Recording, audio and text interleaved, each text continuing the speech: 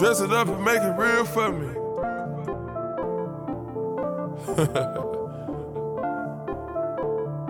Whatever that means. Dirty soda in the styrofoam. Spend a day to get my mind blown. Dress it up and go to Nassau. 200 miles on the dash. Gotta roll a pound up a gas. Switching lanes in the Grand Rapids. We the one that kept it cool without it. Till these niggas start acting. Should've looked like a film in a movie. Gonna let them have it. We ballin' like the March Madness. All these cops shooting tragic. I'm the one that living lavish. Like I'm playing for the Mavericks. I don't want to might have made me fool even though she average. Welcome to the Basket Bros Show presented by Dog Road Radio. I'm Carter, and joining me is my brother Davis. And after a somewhat disappointing opening weekend of the NCAA tournament, it's just sort of a wrap up from that opening weekend. What were some of your sort of big picture, trendy thoughts on what happened after the first two games of the NCAA tournament? As you and I talked about earlier, Villanova, I had a couple busts in my bracket. Only two real busts. One was I had Villanova going to the Elite Eight to play Virginia. I knew they had a disappointing season. I knew they weren't a great team, but I still have a lot of faith in the type of program that Jay Wright has built over the years at Villanova and expected them to play well. There were still players on the roster who had won 2 championships in the last 3 years. Yes. So yes. You expected that their veteran know-how and, just they've been here before, and they were good players. Like Phil Booth was maybe the most outstanding player in that 2017 or 2016 championship game against Carolina. And for his career to end like that was really disappointing, where they just get blown out. So. Yeah, I mean, it was never close. It was, they lost by 26, but at one point they were down by like maybe 35. Yeah. It was really pretty crazy. So that was disappointing. And, Carter, you had mentioned, like, it almost felt like a era-ending loss that the golden age of Villanova basketball's done. Now, maybe not, but it wouldn't be surprised if they never, or at least, in the next 10 years, are never one seed again. Mm-hmm. That's a big call. Next 10 years? Well, yeah. The Big East isn't what it used to be. No, it really isn't. So for them to get a number 1 seed at this point, they have to have Gonzaga-like, resumes. Yeah, maybe only 2 or 3 losses. We could probably accept that last year was the peak of the Villanova program. They had maybe 4 players drafted in the first round, won the national championship going away. They shot like 50% from 3-point in the championship game. It was just an unbelievable performance. So I just didn't expect the come down to be this drastic. I thought maybe a Sweet 16 or Elite 8 run. But getting blown out in the second round, and they got troubled by St. Mary's even in the first round. So yeah, I hope Villanova's back because I like it when they're good, but it really was a little bit shocking. Me too. At the beginning of the year, you'd said that they had a highly touted recruit who didn't get a lot of playing time. Mm-hmm. Was that Villanova you were talking about? Yeah, I can't remember his name. He was the 5-star who was a little disappointed that Connor Gillespie was getting a little bit more playing time than him. My other big takeaway, we can get to Florida State a little bit later, but Iowa State was my other big bust. I also had them going to the Elite Eight, and this wasn't as surprising for me because they're a very mercurial team, very erratic, but I did think they were going to do better than they did. However, the big trend there, that story is the Big 12 had a super disappointing tournament because everyone in the Big 12 is now out. Oklahoma gets crushed by UVA. Kansas gets crushed by Auburn. Texas Tech is still in it, aren't they? No, that's true. Sorry, I keep mixing them and Texas A&M up. Texas A&M is in the SEC. Kansas State lost. That was a very disappointing loss. They lost to, what was it, Oregon? Mm-hmm. Yeah, in the first round. Yeah, so Texas Tech is still in it. I do not expect Texas Tech to make it past Michigan. So, and Texas Tech probably had one of the easier roads to the Sweet 16 of just about any of the 3 seeds at least. Northern Kentucky and then Buffalo. Yeah. Buffalo just didn't show up in that game against Texas Tech. No.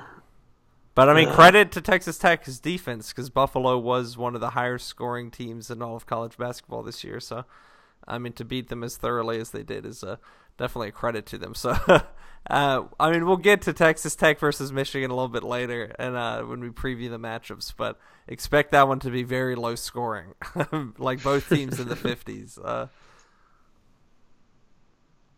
But, yeah, other than that, just chalk dominated. Yep. Basketball nerds, and something me and Davis always talk about is KenPom.com, the statistical sort of I don't know, the nerdy sort of metric analysis of college basketball teams. And all of the top 14 in his ranking made the Sweet 16.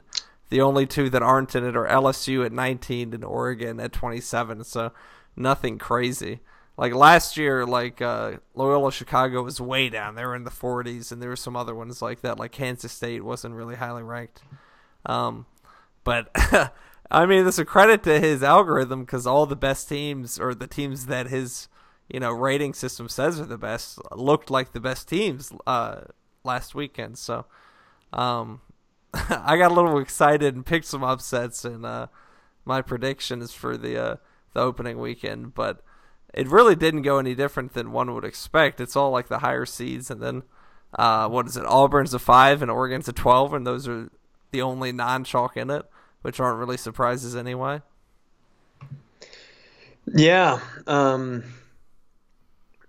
Yeah, I mean, ACC looked great too, which makes sense because they were the most highly touted conference throughout the year. Big Ten did well. Yeah, unfortunately. Yeah, so now we get some really exciting matchups coming into this next round, which I think one thing that I like about the first weekend was, even though there weren't that many upsets, what we get to see now is really truly some of the best teams in the country going against each other head to head.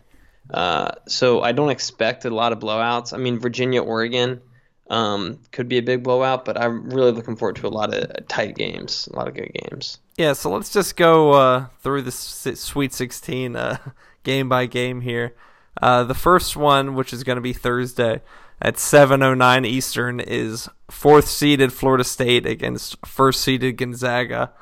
Florida State is sort of one of the stories of the tournament so far. They have been absolutely dominant in both their games. Murray State, they just looked incredible against, the team that beat Wofford in the SoCon tournament championship. So, just a really complete team, really deep, crazy long, really athletic. And Gonzaga, the team I picked to win the national championship before the tournament. They're known for having really good big guys, and Florida State matches up with them better than almost any other team in the country would. Yeah, I think that's probably the best game we've got coming up for the tournament, or at least in this round. Florida State almost beat Duke at full strength.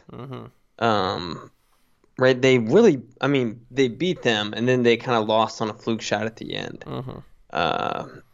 So it's like, one of the kind of KenPom ratings is losses by, or wins or losses by more than 2 or 1 or less than 2.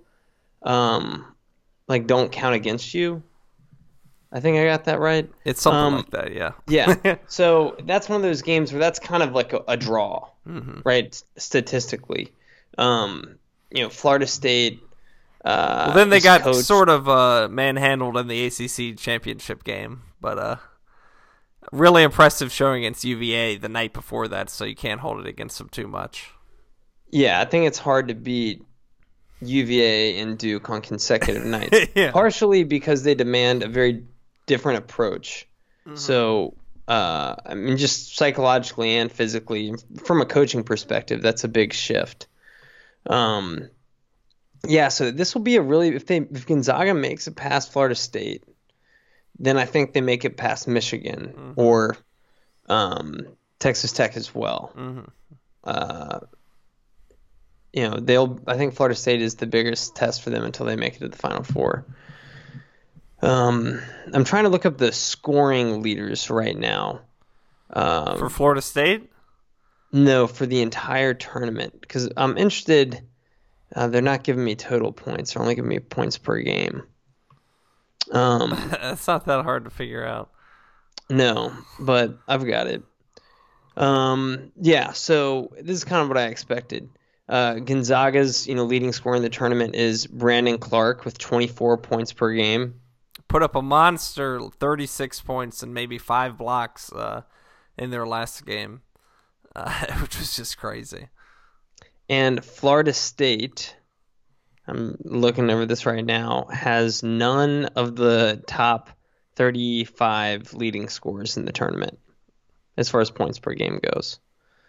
Well, it's because they're distributing it, evenly between so many different people. Yeah, so that was kind of my point. I was kind of hoping that would be the case. That one of the things that it makes Florida State so difficult to guard is they have so many weapons. They're bringing guys off the bench that could drop 20 in a night, which means if you have a game plan associated with stopping one guy, that's just futile. They're like the opposite of a Duke in that regard. Where Gonzaga, I think, they're definitely not like a one-trick pony, but Hachimura, who came into the season looking like a real talent. I know, Carter, you weren't as taken with him as maybe the media was, but Florida State's going to shut him down. And what they can do with Clark, is going to be indicative of the way the game goes. If Clark is stopped, then Gonzaga is stopped. The same is not said for Florida State. So I got to give the edge to Florida State in this one. This is a really tough one to pick. Gonzaga's favored by 7.5. So if I were to pick someone to cover a spread, I would definitely take Florida State in that. I don't see them losing by that much against Gonzaga. It's a really tough one to call straight up. I'll just stick with Gonzaga because I picked them to win the national championship. But this will be their toughest test, no doubt about it. Because Michigan and Texas Tech just aren't playing at the same level that Florida State is right now. And Florida State will probably be the longest and the most athletic team Gonzaga's played all year, and that includes playing Duke and North Carolina and Tennessee. Florida State is a crazy long, crazy athletic team filled with really good shooters who space the floor. It's honestly shocking they're not. It sounds like you're describing a perfect basketball team. Exactly, yeah. So that, like I said to Davis earlier, maybe is something about Leonard Hamilton. If he was as outstanding of a coach as people talk about him being, maybe they'd be a 1 or 2 seed here. Yeah, possibly. Another great stat I want to throw out. The only teams they've lost to in the last, I think, 16 games are UNC and Duke. So it's not like they're really struggling right now. They are playing the best they have all season at the right time. So, our dad has said that Florida State is his sleeper Final Four pick, and that doesn't seem that crazy at this point. No, I don't. But I'm sticking with Gonzaga because I have faith in Hachimura and Clark and Killian Tilly, and I think they're just going to be, it's going to be easier for Gonzaga to score than it will be for Florida State, and I just see that I could see a drought coming for Florida State 6-7 minutes. That's not uncommon for teams in the tournament. So, I wouldn't be shocked if I was totally wrong though. So. We can move on to the next game at 7:29 Eastern. Is going to be the 3-seeded Purdue against 2-seeded Tennessee. That's in UVA's bracket. Purdue looked crazy in their last game. Carson Edwards put up 45 points against Villanova, the game we were talking about earlier. For as badly as Villanova played, Purdue just went off also. So there's not a lot they could have done to stop them. I think they shot what was it, 53% from 3, 16 for 30? Like, geez. That was their crazy game. So they might have gotten all of their shots out of their system, and they could drop this one to Tennessee. But Tennessee, sort of the opposite of Purdue, who played such a great game. Tennessee was killing it in the first half against Iowa, and then let them get all the way back to tie the game and force overtime. And they're really lucky to be in the Sweet 16. So do you think they take that close call and bounce back with a statement victory, or do you think they just sort of succumb to the weakness they displayed in the last game and let a game slip away from it in the second half? Well, I think it's worth noting that the last 5 minutes of basketball they played in overtime, they once again looked like a Final Four caliber team, and they did that without the Admiral. Mm-hmm. So, who apparently voluntarily sat himself despite not actually fouling out. Yeah, well, it's a weird he said one of his teammates was on fire, and he thought he deserved to stay in the game. Admiral Schofield, if y'all haven't listened to any of his interviews, he's a super articulate young man, clearly understands the game. His favorite sport is soccer. And I don't know, there's something about basketball players that their favorite sport is not basketball. Like how they see the floor, how they compose themselves. I mean, I think it shows also, maybe it sounds kind of strange, but kind of a level of maturity and composure.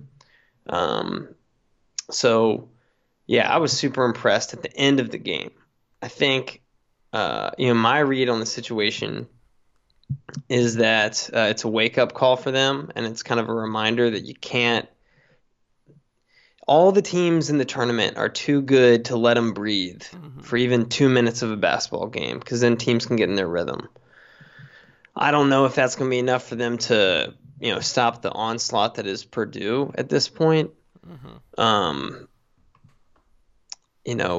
Purdue, who tied with Michigan State to win the Big Ten regular season, was a pretty up and down team in the regular season. They had some bad losses in there. They were really just carried by Carson Edwards for a lot of the season.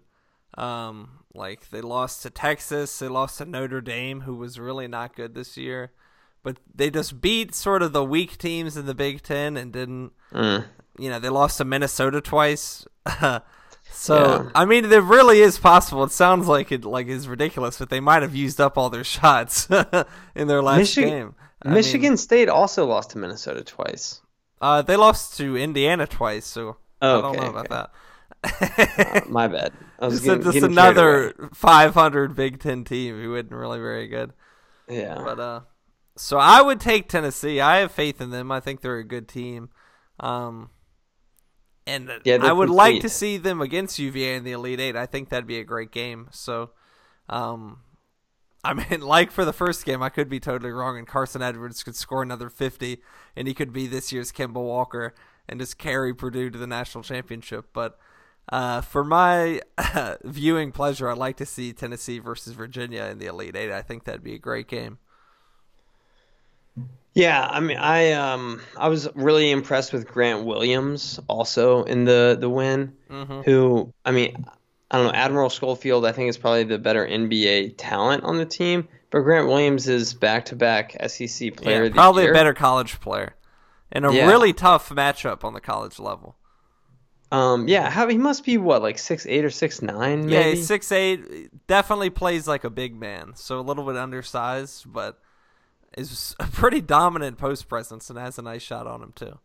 Yeah, and he can score, with the pull-up jumper, with his chest to the basket. Jordan Bone, one of their guards, is at a pretty good tournament, and I don't know. Yeah, I guess I'm going to take Tennessee, but the ESPN, they have this rating system which has turned out to be pretty reliable throughout the year. Kind of has it at a total wash. They've got Tennessee as underdogs by 0.9%. So 50.9% chance Purdue wins, 49.1% chance Tennessee wins. Really a coin toss. And Ken Pom, Purdue is ranked 9 and Tennessee is ranked 10. So that's two sort of analytical models that favor Purdue. But I'll stick with Tennessee. They've got the senior upper class leadership. This is going to be the best team Tennessee has in a long time, so it'd be cool to see them make the Elite Eight. And it would. Purdue's just carried by one guy. As good as Carson Edwards is, they could totally lay an egg in the Elite Eight if they made it that far, or the Final Four, God forbid, if they were to make it that far. But, so we both picked Tennessee in that one. So the next game, which is going to be 9:39 Eastern Time, is 3-seeded Texas Tech against 2-seeded Michigan. That is in Gonzaga's bracket out west in Los Angeles. Like I said before, expect this to be a very low-scoring game. The over-under is at 126, which I think is actually a little bit high. So if you were betting over-under, I'd take the under. The line right now is Michigan 1.5, so pretty much a toss-up as far as they're concerned. And KenPom, Michigan is ranked a little bit higher. They're number 5. Texas Tech is number 8. So this is a really high-quality matchup. Texas Tech, Big Ten regular season champions. Michigan, a team you were very high on earlier in the season, but didn't exactly live up to your expectations. What have you seen for them so far? Do you think they can make it further? To be honest, Carter, I haven't got a chance to watch a lot of the Michigan games. Oh, yeah? During the tournament, so kind of ashamed to say. But playing good defense held their first team, Montana, to 55, and then Florida to 49. Florida looked totally out of sorts against them. But I think they passed the eye test for me at the beginning of the year, and what I still do love about them from the clips that I saw of them in the tournament is, for me, they're like a version of UVA that plays really tough defense, throughout the entire shot clock. But unlike UVA, is they are very willing to pounce on the fast break explosively. And the way they do it is just demoralizing. Super athletic dunks. They've got an energy that is, it's just unbridled.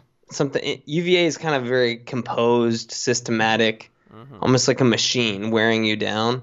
And Michigan has some of those qualities, but then when they pounce, it's devastating. Yeah. And you can see teams wilt from the combination of pressure and explosive fast break potential, but they're not as good of a shooting team as UVA, which could be a big problem. Because if Texas Tech doesn't turn the ball over, if Texas Tech plays good defense, then it's kind of just a slogging match. Is who can get some buckets to drop, who can get to the foul line.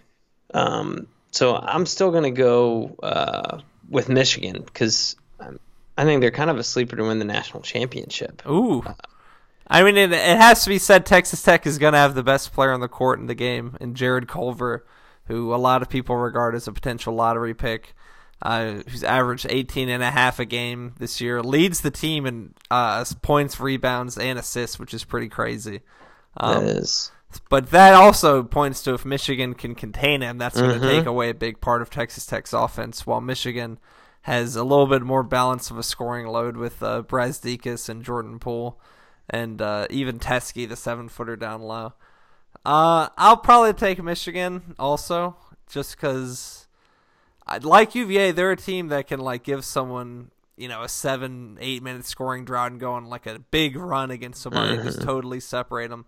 That's what happened against North Carolina earlier in the year. And they've got a great coach in John Beilein who's taken them to the national championship game twice in the last decade. And, you got to roll with them at this point. And Texas Tech, I've never really trusted the Big 12. We saw how bad Kansas was.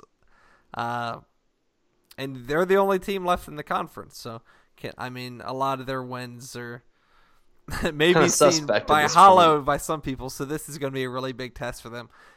That being said, if they do get past Michigan, they could be a real threat for the winner of the Florida State-Gonzaga game. But the final game of Thursday night at 9:57 Eastern Time, the starts for these end up being crazy late. 12-seeded Oregon, the surprise of the tournament sort of so far, against first-seeded UVA. Oregon, I think, are on a 10-game winning streak. They won the Pac-12 tournament. That's basically the only reason that they're here at all. but they took really big advantage of being here with a couple big wins over Wisconsin and UC Irvine. UVA team we both really like and have liked for a long time. This seems like it's an ideal sort of matchup for them against a team that overachieved a little bit. They can sort of assert their dominance against a middle-of-the-road team, which they're really good at doing. Probably the most certain I am about any team winning is UVA over Oregon. And watch this that would be totally... a major upset. Yes, so it would just I've used this metric a couple times so far on the podcast tonight. ESPN's matchup predictor. Mm-hmm. So far, the other 3 games are within 5% chance of one another. 2 of them within 1.5%. That being Texas Tech, Michigan, and Tennessee Purdue. This matchup is 92.8% in favor of UVA. Wow. 7.2 for Oregon. Wow. So almost as big of a mismatch as you could get in the Sweet 16. That's like a 15-2 or something like that. Yeah. So, yeah, I mean, I think this is kind of almost a no-brainer. However, man, that first half of the first round for UVA was so shaky. Yeah. So you never know. The way that UVA plays is sometimes they don't play like they are a number 1 seed. Yeah. They Even the play... beginning of the game against Liberty, they didn't look like they were the best team in America by any means. Liberty, I thought Liberty played Virginia Tech. Never mind, against Oklahoma.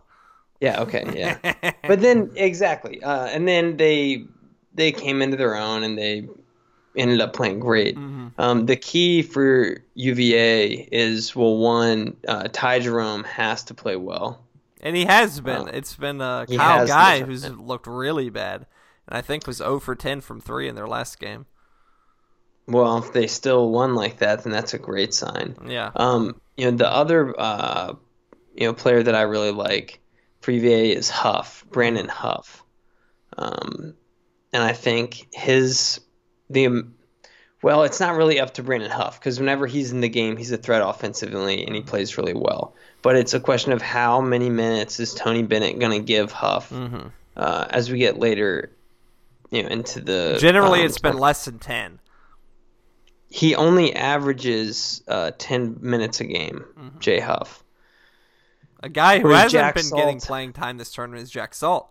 He played, I think, 2 minutes in their last game. I think Bennett sort of realized Salt is becoming almost a liability at this point because he's such an ineffective offensive force, and he's much slower than Diakite is on defense and can really get exposed if he has to guard a small, more agile player out of the perimeter for any stretch of time. Yeah, Jack Salt has some usefulness against really big teams. If they were to play Gonzaga or someone like that. Yeah, I think so. He's just a body, and I think he wears people down too because he's so strong. Even just fighting for rebounds against him has got to be a chore for anybody. Yeah, but man, he looks awkward. He's not a basketball player. He's a big athlete, but he's not a basketball player. And credit to everything he's accomplished at UVA. Despite that, I don't have any problems with Jack Salt. Don't kick my ass or something, Jack. After 5 seasons at UVA, though, you'd expect him to, be a better free throw shooter, passer, all kinds of just basic fundamental things, which he just really, even just awareness on the court, he really doesn't show much of it at this point. No, but he has had a couple big games. He had a 16-point game towards the end of the season. I forget who they were playing. He had a really big game in their first game of the ACC tournament. Yeah, and he can make open layups, and he can score if he gets the ball close enough to the basket. He's got a couple decent post moves. But Jay Huff is a complete package offensive player. He can hit threes. He's got dangerous moves around the rim. And he's not a bad defender.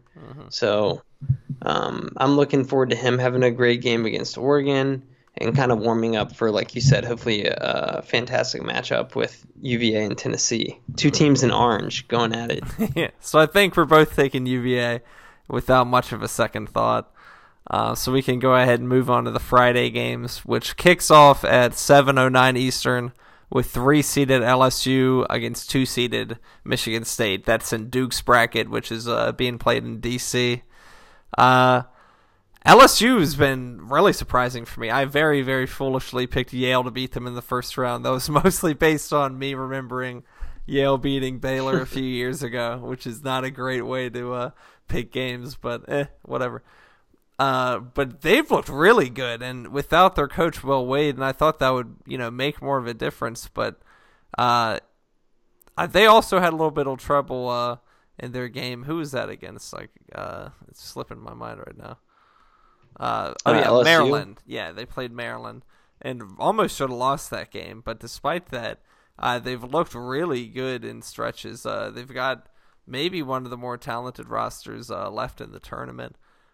Which I haven't watched them a whole lot this year, so it was a little bit surprising for me to see with Naz Reid, he's huge and he's actually a pretty good shooter, and then Tremont Waters, who's a really good point guard, Skylar Mays, Javante Smart, the guy who was at the center of the controversy with their head coach Will Wade.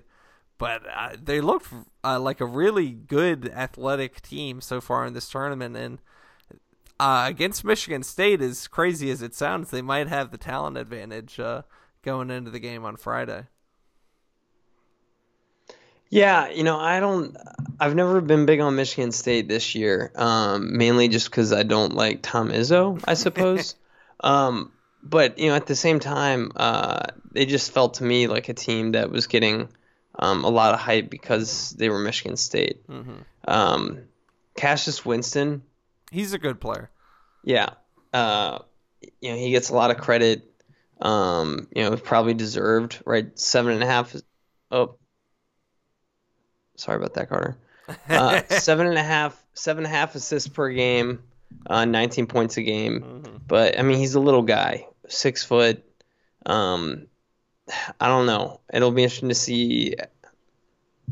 Does he carry the Spartans to victory, to the Final Four? And I just do not see them posing any matchup problems whatsoever against Duke if it makes it to that stage. Mm-hmm.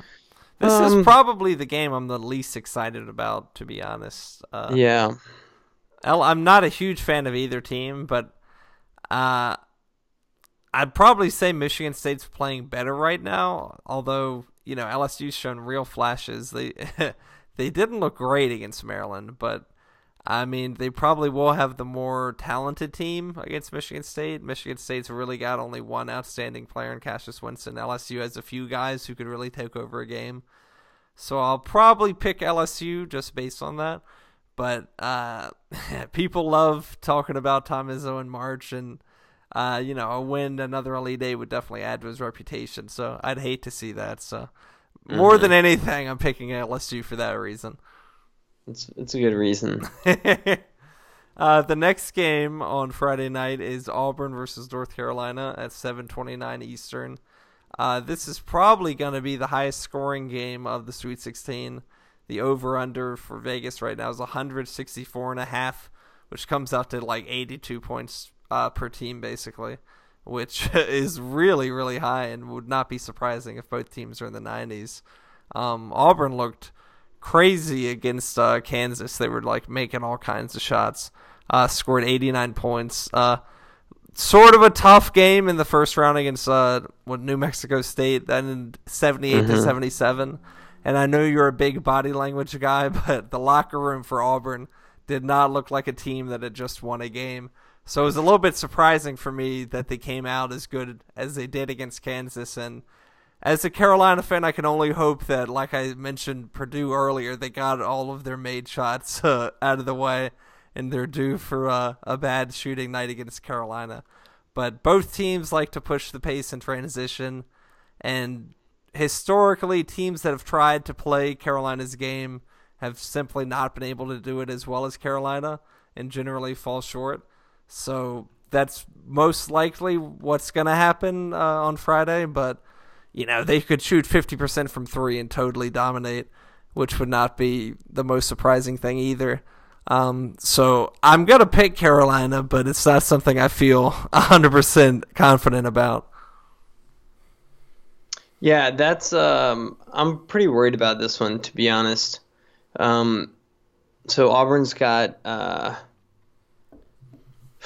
jeez. So they've got 3 players who get significant minutes that shoot over 40% from behind the arc. Wow. And then a couple more, 4 more that shoot 35% or higher. So 7 guys that can make 3-pointers very consistently.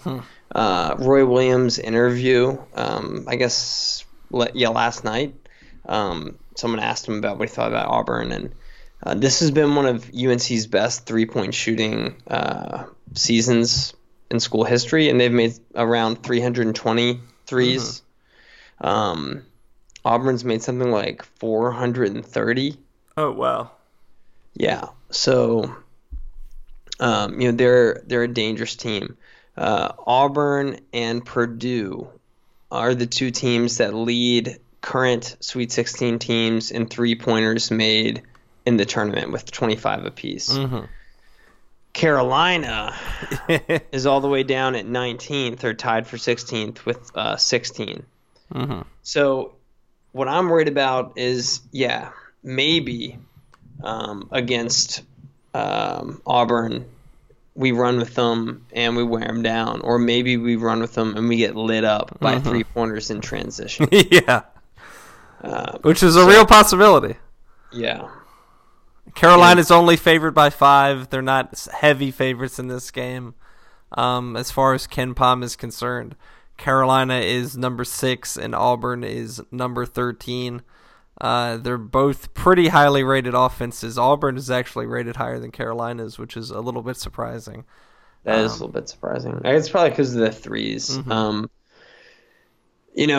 So I think this is a game where I doubt it that Carolina blows out Auburn, but I could see a kind of tragic situation where Auburn really gives it to Carolina. Because I think one issue with any basketball team, including Carolina, is when a team starts making threes on you, it's hard to play tough defense psychologically, because you almost feel like whatever you're doing, it doesn't matter. They just need a couple inches to catch the ball in transition, and they're going to make it. And then you feel like you need a rush, right? I feel like if Auburn does start to rain on us, then Kobe White might get a little antsy. The size advantage that we have doesn't come into play as much with the big perimeter team like that. So that being said, one statistic that's, I think, incredible, although maybe not that surprising as a UNC fan, is that UNC has by far the most offensive rebounds of any team in the tournament. I think they were the number 1 rebounding team in the country during the regular season. I think, that's right. Total rebounds, North Carolina has 100 in the tournament. Houston and then Purdue are next with 88 and 87. Auburn, on the other hand, oh geez, can't even find them on the list. Needless to say, Auburn is not a strong rebounding team. So if they don't hit threes, Auburn loses. If they hit threes, they win. And it's about making shots, folks. That's what it comes down to. I think the team that scores more points will win the game. Captain Obvious over here. No, but it's not it's not wrong. I mean, that's the reason they beat Kansas. They were hitting their shots. It could have been a different game if they weren't. That was one of those situations, like you said, where Kansas was like, what are we going to do? Because Auburn just kept hitting shots. Anytime they got within touching distance, Auburn would just make a couple threes, and it would be, feel like it was over. Okay, I finally found Auburn on the rebounding list. Auburn has 51 rebounds in the tournament. They Half literally of have Carolina. Holy crap. Half. So this could be a situation now, that's pretty relevant because that means that if they're really that weak of a rebounding team, the Carolina, we could see them getting 2 or 3 offensive rebounds on possession if they can't make their first or second shot. Oh, yeah. There could be like a plus 30 rebound margin at the end of the game. Yeah, that'll be a very telling statistic because even if, they make threes, if Carolina's offensive efficiency is 75-80% just because they get all their offensive rebounds, then that could spell trouble for Auburn as well. So you're gonna pick Carolina here? Yeah, I gotta pick the Heels. Always pick the Heels. So then the next game on Friday, which is at 9:39 Eastern, the next game in Washington D.C. is 4-seeded Virginia Tech against number 1-seeded Duke, who barely escaped against UCF. Probably should have lost. There was some questionable calls down the stretch. A lot of people thought Zion committed a charge on that play he got the and one on where he fouled out Taco foul. Then R.J. Barrett definitely pushed the guy in the back on the offensive rebound on Zion and missed free throw. But even that being said, UCF could have made a shot at the end of the game and maybe should have and probably should have won anyway. And then Virginia Tech, who have been pretty impressive now that Justin Robinson is back playing for them. Really solid win against St. Louis in the first round, and then a tough game against Liberty in the second round where Liberty looked like they were playing really good defense, keeping it. They had the lead for a lot of it, but then Tech just sort of wore them down at the end, just hitting shots, playing really good defense. There was a long stretch where Liberty didn't score. But about a month ago, Tech beat Duke. They didn't have Zion, but Tech didn't have Justin Robinson, so this is going to be a really fun rematch. This is probably the game I'm second most excited for behind Florida State Gonzaga.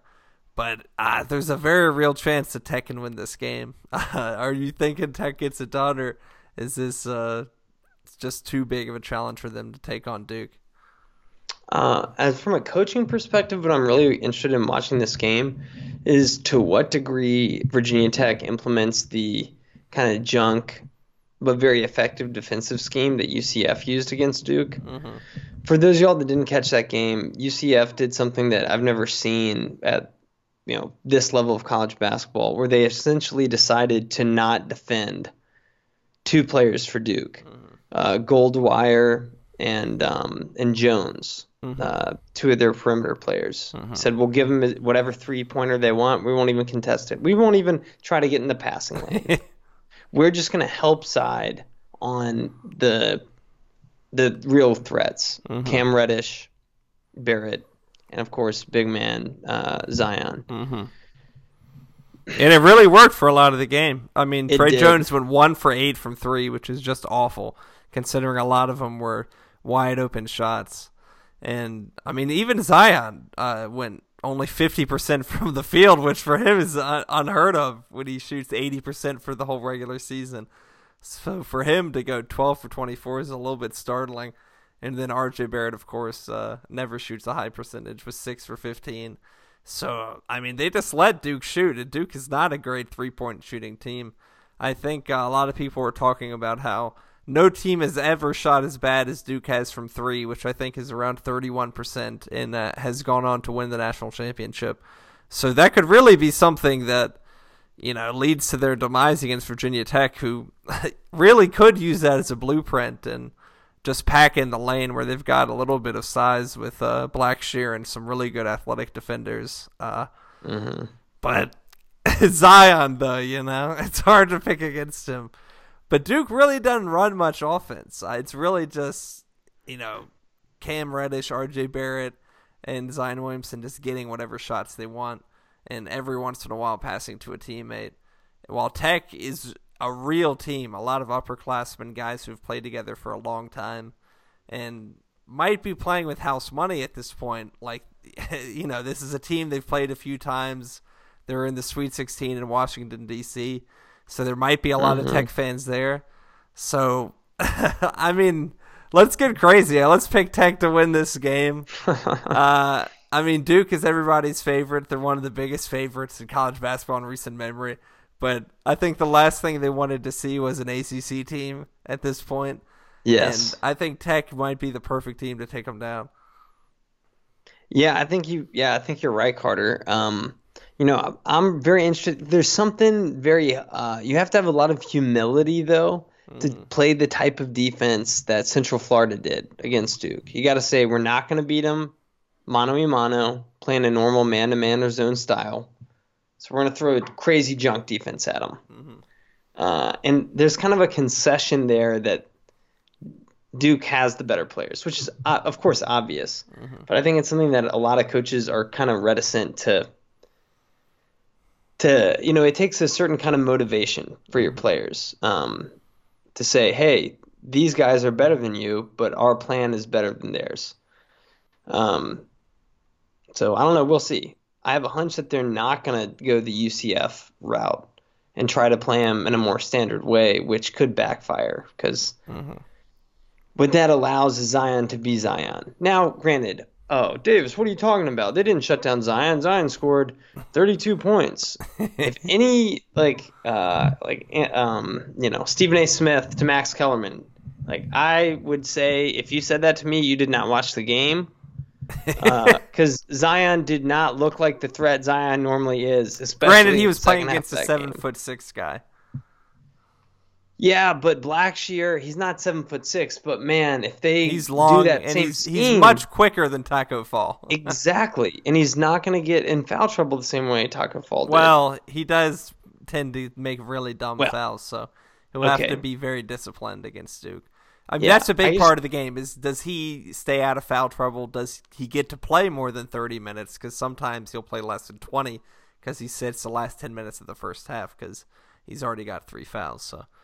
I mean, and that might be something that Duke really goes at him with Zion. So, well, Tech needs to go at Zion. Zion played 40 minutes against UCF. Yeah. You can't afford to have Zion on the court the entire game. You have to get him in foul trouble. I would even go so far as to say that every possession, whether or not they drive in every possession, they at least have to attack the paint towards Zion every time they've got the ball. That doesn't mean you're looking to drive and score, but at least attack the paint and then kick it out. And, get Zion under pressure. Make him feel like he's targeted on defense instead of going away from him. Yeah. You allowing him to do the help side total Showtime blocks that he does so often. Yes. You don't get points for blocking shots. As, fun as they are to watch, they don't win basketball games. Don't let him get those help side blocks by just attacking him head on. That's the way you stop a shot blocker is you attack him to the chest. I mean, it's kind of a David Goliath story, not just with Virginia Tech versus Zion, but Justin Robinson versus Zion. Yeah. That was a slip. Virginia Tech versus Duke, but we all know that it's not Virginia Tech versus Duke. Yeah. It is Virginia Tech versus Zion. I think I'm going to go with Virginia Tech as well. There we go. It'd be too fun to pass up on that. And it's too easy to pick Duke. Yeah. Where's the fun in that? And then the last game on Friday at 9:59 Eastern, which is probably going to end up being closer to 10:20, is the 3-seeded Houston versus 2-seeded Kentucky. That's in Kansas City and UNC's region. Kentucky, a team that really could have lost against Wofford, had their 3-point shooter McGee knock on, 0 for 11, taking just some awful, awful shots. And if he had even made 2 or 3 of them, Wofford would have won that game. And then Houston, who, hands up, I didn't really watch too much this regular season, but finished the season with only 3 losses and have looked pretty good. I mean, granted, they've had to play a 14 seed and 11 seed in Ohio State and Georgia State, but they really handily won both games. The first one was by 30, the second was by 15. And Kentucky hadn't looked great, so this is one where I really could see Houston winning. I mean, Kentucky's a big-name program and 2 seed. Everybody saw them playing Carolina in the Elite Eight, but at this point, I mean, Kentucky's the 3-point favorite, but I honestly see Houston as maybe the team that's playing better right now and the team that I'm going to pick to win this game and to play Carolina in the Elite Eight. Yeah, I mean, they're definitely playing better than Kentucky right now. Kentucky's also been kind of hot and cold throughout the season. PJ Washington, right, is potentially not going to play in the game. Kentucky's leading scorer. He's didn't play in the first 2 games. Yeah. So, so without him in the lineup against a team that's hot like Houston, then yeah, you got to go with Houston. Once again, I don't know that much about the matchup. I don't know that much about the teams. I haven't followed either one of them that closely this season. But I don't know. I'm going to pick Kentucky. Here's why. I want UNC real time to saw Davis's mind working in this intricacy. I want UNC to play Kentucky. I want the UNC rematch of the Luke May game. And yes. Avenging of the game in Chicago in December where Carolina looked awful. They beat us in December. Carolina played bad. It'll be a huge confidence booster for the Tar Heels to beat Kentucky, one of the only teams to beat them all year. And I want to beat Kentucky and UVA and Duke in the same national championship run. I mean, historic. One of the best championship runs of all time. Despite Duke losing to Virginia Tech in the Sweet 16. Yeah, well. This is one of those, I picked Tech to win, but I picked Duke to make the Final Four. Yeah. Hedging. But yeah, I mean, the chalk from the first 2 rounds has led to some really good matchups in the Sweet 16. And the ESPN thing you're using said basically like half of these games are coin flip games. The only ones that are real sort of heavy favorites are Carolina, UVA, Gonzaga to a certain extent, and then I think Duke is not a huge favorite, but definitely a favorite. And the rest of the games are really big toss-ups, which could go anywhere. So if I was a gambling man, I would probably avoid a lot of these, except for maybe the over-unders, because these are going to be really tough to call. And some of the spreads, like Florida State, I think is definitely not going to lose by over 7.5 against Gonzaga, but they could have a cold night and lose by 10. So, but that's gambling. Don't gamble. Gonzaga, it's illegal in a lot of states. Gonzaga could also get blown out by FSU. Well, yeah, I think there is a chance that happens. I mean, that's so. Just which 3 games are you most looking forward to? Is it what I said before? Florida State, Gonzaga, the first game on Thursday, Duke, Virginia Tech on Friday, and then UNC, or is it going to be the Tennessee game against Purdue? Which one would you say is the third game you're most excited for? Yeah, the first 2 I'm with you. And then the third game, I think the Auburn-UNC game is going to just be a barn burner of scoring. And that's so even from a neutral perspective, I think that's going to be a lot of fun. Which one am I most intrigued by the matchup? I think Michigan-Texas Tech is actually the one. Going to be a real chess match. That's fun for the basketball purists. You like good defense, guys slapping the floor, made free throws. And I think it'll tell us whichever team wins, the way that they win will tell us a lot about their future for the rest of the tournament.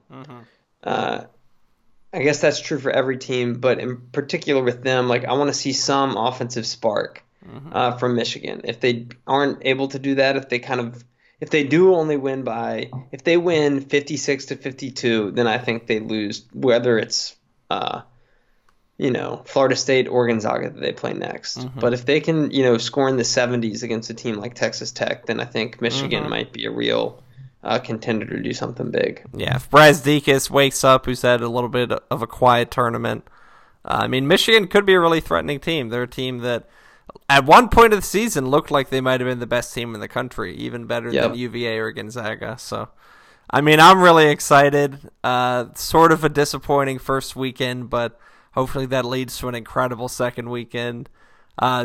potentially really awesome Elite Eight matchups. I'm really hoping for UVA, Tennessee. UNC, Kentucky would be crazy. We could get Michigan State, Duke, Gonzaga versus Michigan. So this is an exciting weekend. In a lot of ways, this is better than the opening weekend, despite all the hype that gets. But we're really looking forward to it. Thanks for listening to us. I hope you didn't listen to any of our picks for the first weekend because, well, I don't know. Davis didn't get too many wrong. And our Final Fours 13 are for still 16. 13 for 16 in Sweet 16. And all of but our that's Final still Four, only our teams. It only puts me at 44% in the world. So I don't know. Now I don't feel too great about it, but. But thanks for listening. We'll probably have a show next week to wrap up and preview the Final Four.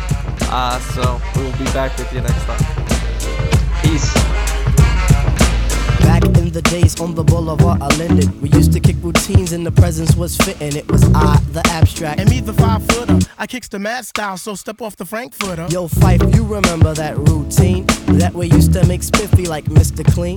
A tidbit, a smidgen. I don't get the message, so you got to run the pigeon. You're on point, Fife. All the time, Tip. You're on point, Fife. All the time, Tip. You're on point, Fife. All the time, Tip. So then grab the microphone and let your words rip. Now here's a funky introduction of how nice I am. Tell your mother, tell your father, send a telegram. I'm like an energizer cause you see I last long. My crew is never ever whack because we stand strong. Now if you say my style is whack, that's where you're dead wrong. I slay that body and El Segundo, then push it along. You'll be a fool to reply the Fife is not the man. Cause you know